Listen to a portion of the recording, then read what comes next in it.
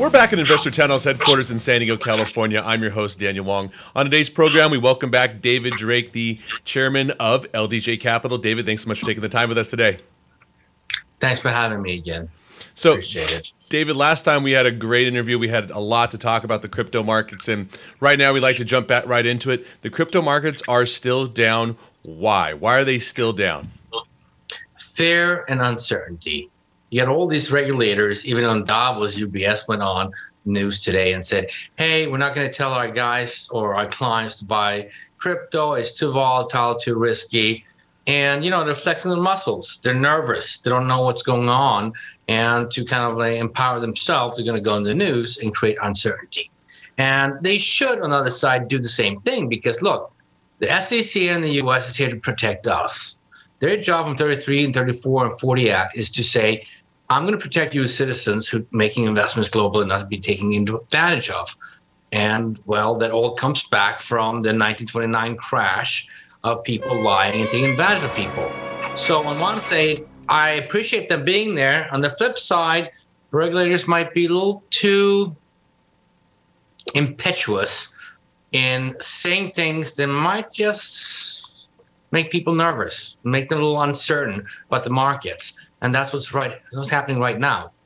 I mean, Daniel, two weeks ago, we saw the markets in Asia just, collapse to 50%. I called Wednesday 50% off, half day off. So that's still holding.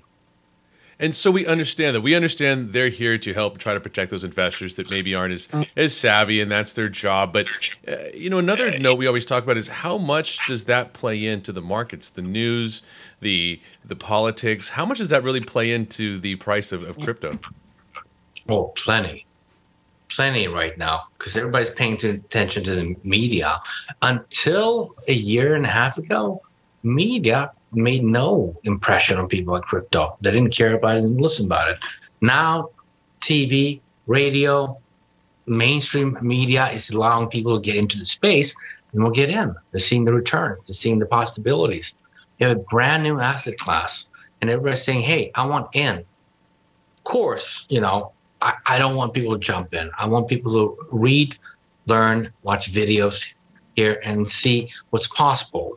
Because it's getting hyped. And specifically in crypto, it's going up and down 20 to 40% every other week. It's been going on like that for 8 months. It's not for lighthearted. So let's go away with the following. If it's going down, put a little bit of money in, learn about it. Not a lot, a couple percent of your net worth, and, get exposed to it. You're right. That's a great way to get your feet wet and understand your risk tolerance. I think that's a great point you make there.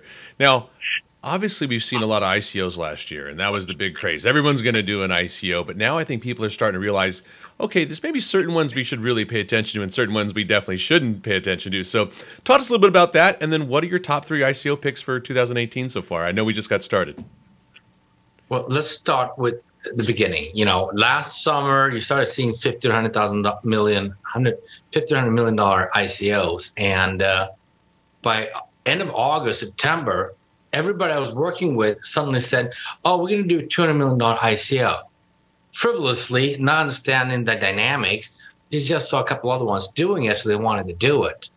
And lo and behold, China announced ICOs were forbidden, and the whole market just went down 30% and stayed that way for 3 months. It would take 3 months for the market to heat up again.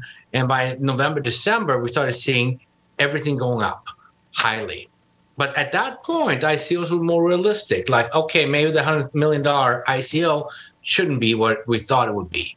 And they calmed down a little bit and started realizing a lot of investors don't want to dilute themselves with too much of a valuation.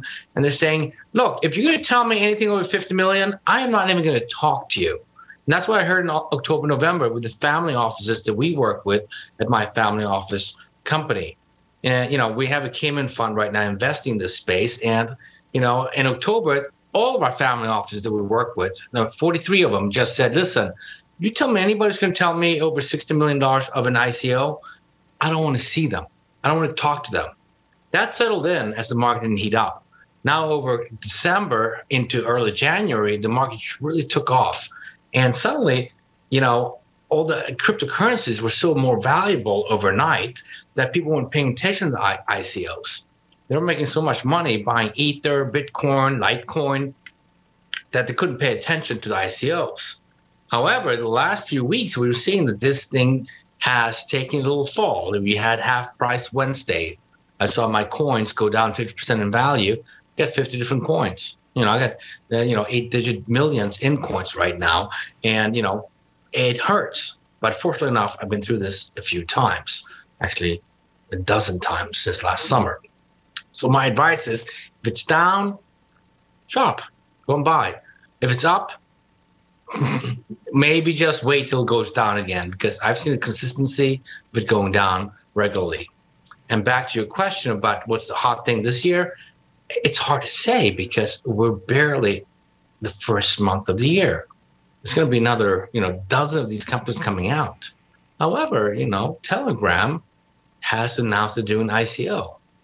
You know what? That's a hot thing to do, because to me, when I look at ICO and I made my last 50 investments, I want to see that they have a lot of participants in Telegram. And if Telegram's going ICO, that's a good one. Over to you. Well, definitely. I think that's big. Obviously, Telegram's a huge channel for everyone to be on there. Reddit, all the various channels of communication. So it's kind of a natural fit there. Going back to ICOs, a lot of companies, and we talked to a lot of companies that say, Dan, I want to do an ICO.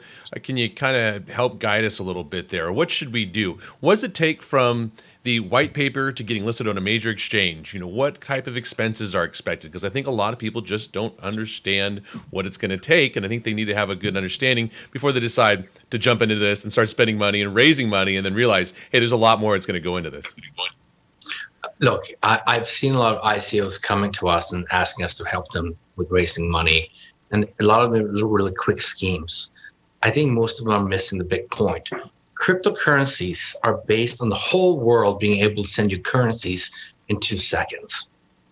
That's the crowd. Crowd and the crowdfunding phenomena we saw a decade ago is the underlying force of cryptocurrencies. And the ones that failed and kind of crashed right away has been entrepreneurs. I understand they have to embrace the community. And when I say embrace, it doesn't mean to bring them in. It means to listen to them. First, you have to bring them in. Then you have to listen to them and their sentiment, because they're the ones who are your word of mouth. And I probably worked with 10 of them out of the last 100 who just did not get that at all. And of course, it failed right away. So I think that's an important thing, that it's a different economy. It's a different kind of attitude. It's a new generation, a generation who wants to collaborate and work together and do it in a community. And I think that's the number one thing you've got to keep in mind. Now, as far as cost, we've seen the cost go up to $500,000, maybe a couple $100,000 in the early days, which in these dog years were last summer. So it's costing more. And there's some more organization space, more feedback and research done to understand what's successful and what's not. More groups are successful in space. It's done this a few times already. It's still completely fragmented. The opportunities are great. And in a new asset class, I think we have a huge way upwards to create new processes. I think that is the perfect way to explain that people really need to understand. There's a whole crowd involved in this. There's a whole community of people that's going to lift you up. Rising tide raises all boats. David, it looks like we're about out of time for today. We'd like to thank you so much for coming on the show again. Thanks so much. Thanks for a great show. Good night. Folks, that's David Drake, the chairman of LDJ Capital. He is one of our big crypto experts here. He's always giving us insight on what's the latest, what's the greatest, and what you need to know about these markets. So we're definitely going to have him back on again soon sometime. But folks, subscribe to our YouTube channel, follow us on Twitter and Facebook, and we'll catch you next time.